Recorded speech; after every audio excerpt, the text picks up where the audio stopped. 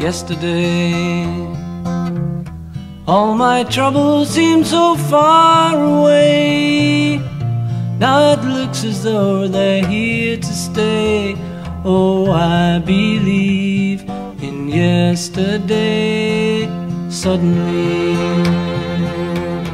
hello, ladies and gentlemen. Welcome on into the 610 podcast. I'm your host, Jay Hollihan. I'm back here on this Monday evening talking about the Phillies falling 5-4 to the Atlanta Braves in Game 2. Not the way that you, of course, wanted that Game 2 to end, but I mean, it was a tall task to go down there and win 2 games, 2 in a row. But to give the Braves, that Game 2 the way that they did, and to wake up that lineup the way that they did is an issue. You can't have mistakes like that, against that good team. I mean, you really got to be on. From any type of a lead that you build against them, you have to be able to tack on. The Phillies didn't do that. They got runners on. They couldn't bring them home. They had 9 hits. And they worked some walks there. They had 7 walks in the game as a whole. So you see how many base runners they had. And then the Braves also made an error, so there was that as well. But they left too many men on base. The offense couldn't bring them home, and that was a big problem. But, you give them momentum. You allow them back in the series, where you could have buried them tonight. I mean, going up 2-0, barring an insane comeback, there was probably a very small chance that the Braves would have been able to win Game 3 at Citizens Bank Park. That's, just the way that it looked. And as I'm seeing over and over again, the Braves make all these plays here. This is just painful as it was to watch it. But, you jump out to an early 1-0 lead. The offense got going. JT with a huge home run. And then you had a sac fly to plate Castellanos, and you thought, okay, there's some insurance there, 4-0, but then Zach Wheeler, goes out and had a poor inning, but I mean, Zach Wheeler was so good all night, it's tough to even fault him. I mean, he had 10 strikeouts, only allowed 1 walk, 3 hits. He was unbelievable. I mean, that was probably one of the best outings you've seen out of a Phillies postseason pitcher since Roy Halladay's no-hitter. That's how good that was. He was so on, and then it just, poof, went away. I shouldn't say it was the best since Roy Halladay's, but it was among with the best. It looked like it was going to be. But unfortunately, he couldn't hold on to it. There was the Ozzie Albies. I mean, he, allows Acuna to get on there, which, you couldn't hold him down that long. And I believe that was the lone walk he had. No, excuse me, it was the lone walk he had, yes. It was the lone walk he had, and unfortunately, that lone walk came in such a huge moment. I mean, you sit there and you say to yourself, okay, it's just a walk, with 1 out, and then Ozzie Albies comes up and he gets a single into right, which, all right, Acuna's at third, but when Castellanos throws it in there, for whatever reason, Trey Turner. And, oh, by the way, this is all with 2 outs. I forgot that he got an out before that on Harris. Trey Turner, for whatever reason, misses the ball and allows Acuna to score. I mean, this is the postseason. I mean, Trey knows better. I mean, dude, you won a World Series for crying out loud. You were a member of the Dodgers back-to-back years. I mean, you've played in the postseason. I just don't understand. It's mind-boggling that, how do you drop that? I mean, you got the MVP on third base. You know he's going to take advantage.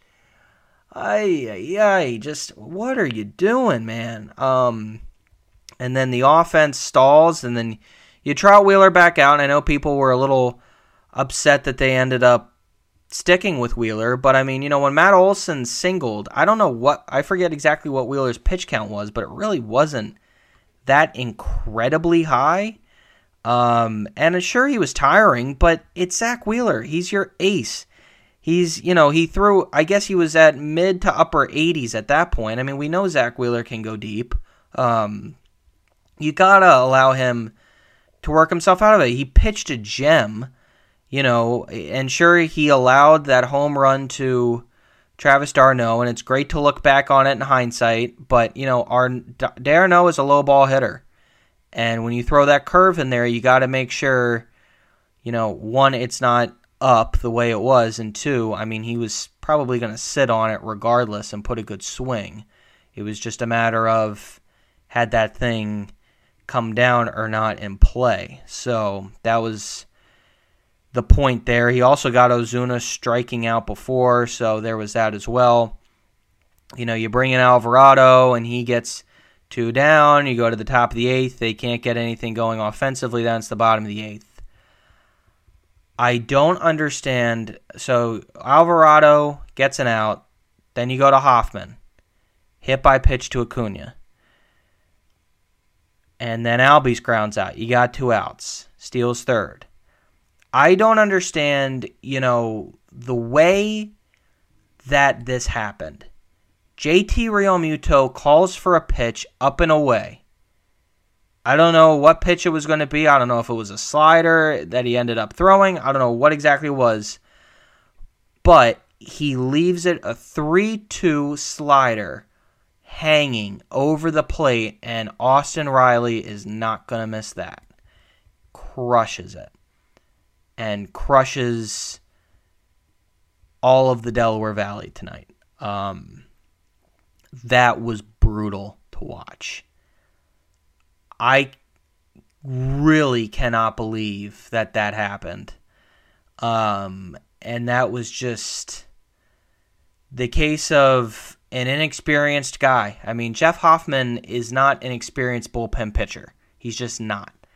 He doesn't, this is a guy that was given a chance that probably would be pitching in Japan if it wasn't for the fact that Harper, recommended him to Dave Dombrowski.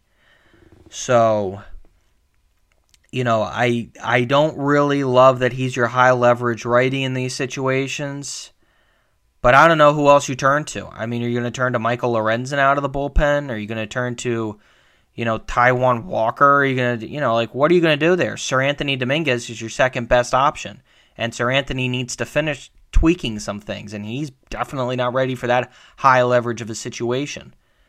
So that's where you are right now with Jeff Hoffman. But the only way he's, his confidence is low, but the only way that's going to pick back up, and Hoffman's a good pitcher. I mean, I'm not saying Hoffman stinks or that he's, that was a terrible option and Jeff Hoffman's terrible and why would you? No. Jeff Hoffman's got some really good stuff. It's just, I don't know if he's ready to be thrown into this big of a high leverage situation. My only problem is, I don't know who else you turn to. The Phillies would have liked it to be Sir Anthony, but he's had issues this year, and he's not trusting his stuff. And, you hear JT talk about it, he needs to trust his stuff. He needs to start trusting his stuff over and over and over again. That had to be the case. He has to really start trusting in what he's doing. Now, what I wonder is, and like I mentioned before, could you have thought about going at a certain point, well, this is too far down the line, but to a Taijuan Walker? Could you maybe think about that coming out of the bullpen? But I just don't know how much experience he has coming out of the bullpen, And nor do I really think I'd be looking to that right now, especially because that's not what you have been building to towards the end of the regular season. So there's that as well. But, that was tough there in the bottom of the 8th, and then you head to the top of the 9th, and Harper gets on. They had A.J. Minter in there to face Bryce Harper, which is just amazing, and then they bring on Iglesias, and the Castellanos play happened. Listen, that was not on either. First of all, that sucks. That how many times do we see the Phillies in the postseason? Stupid right center field. Oh my God! If they finally hit one out, going to right center, I guess Bryson Stott hit a grand slam. But if they can finally get one to that point of any ballpark in the postseason, is going to be the day that hell freezes over. Because my God, Chase Utley in 2011. JT last year against the Astros, and Castellanos tonight. If that ball just goes even just a foot farther, the Phillies have the lead. If Harris misses it, Harper scores and it's tied, and Castellanos is in scoring position with your man Bryson Stott coming up, and maybe Castellanos is even on third. Who knows? But just a total that was just the way that's the best way to summarize that game right there, is that catch by Michael Harris II. But looking ahead to Game 3 on Wednesday, in Philly, this is a 6:07 first pitch start time, 5:07 first pitch start time. It's Aaron Nola for the Phils, and we don't know who it's yet for the Braves. I think Jack Fritz hinted at who it could be for the Braves, but Aaron Nola's got to have his stuff. Nola has to be on again. This could be really his last chance to pitch at Citizens Bank Park, in his career. And I know he wants it to leave like the last two did, so hopefully he does that. But it might be Bryce Elder. I'm seeing that here from Jack Fritz. Might be Bryce Elder going for the Atlanta Braves. I'm actually going to assume that it is Elder. A right-handed pitcher. So obviously not a lefty, but you got to hope that the Phillies can go out there and get it going against him, because this is big. They have to turn the page. You saw, if you were listening to Phillies post-game live tonight, you heard from Nick Castellanos with an interesting quote. He said that we play better when we get punched in the mouth. I hope that that's the way everyone on that team feels. I surely think it is, because this is a tight-knit group of guys that just happen to, it seems like, have the same form of thinking all the time, and you just hope that they're able to go out there and get it done. Aaron Nola, like I said, he's got to be on. If he can have a performance like Wheeler did tonight, and obviously not have it go the way it did, I feel really good about our chances. But if he's off, we're going to need Ranger to come in and give us, a piggyback. We can't have what happened tonight again. That we need, CBP needs to be rocking, the offense needs to get going, Aaron Nola needs to be on. So that's going to do it for me tonight. Thanks, everyone, for tuning into the 610 podcast. I'll be back on Wednesday to talk about Game 3. Hopefully the Phils pull through with the win. But, thanks, everyone, for tuning in. And as always, talk to you next time. Wake me up inside. I can't wake up.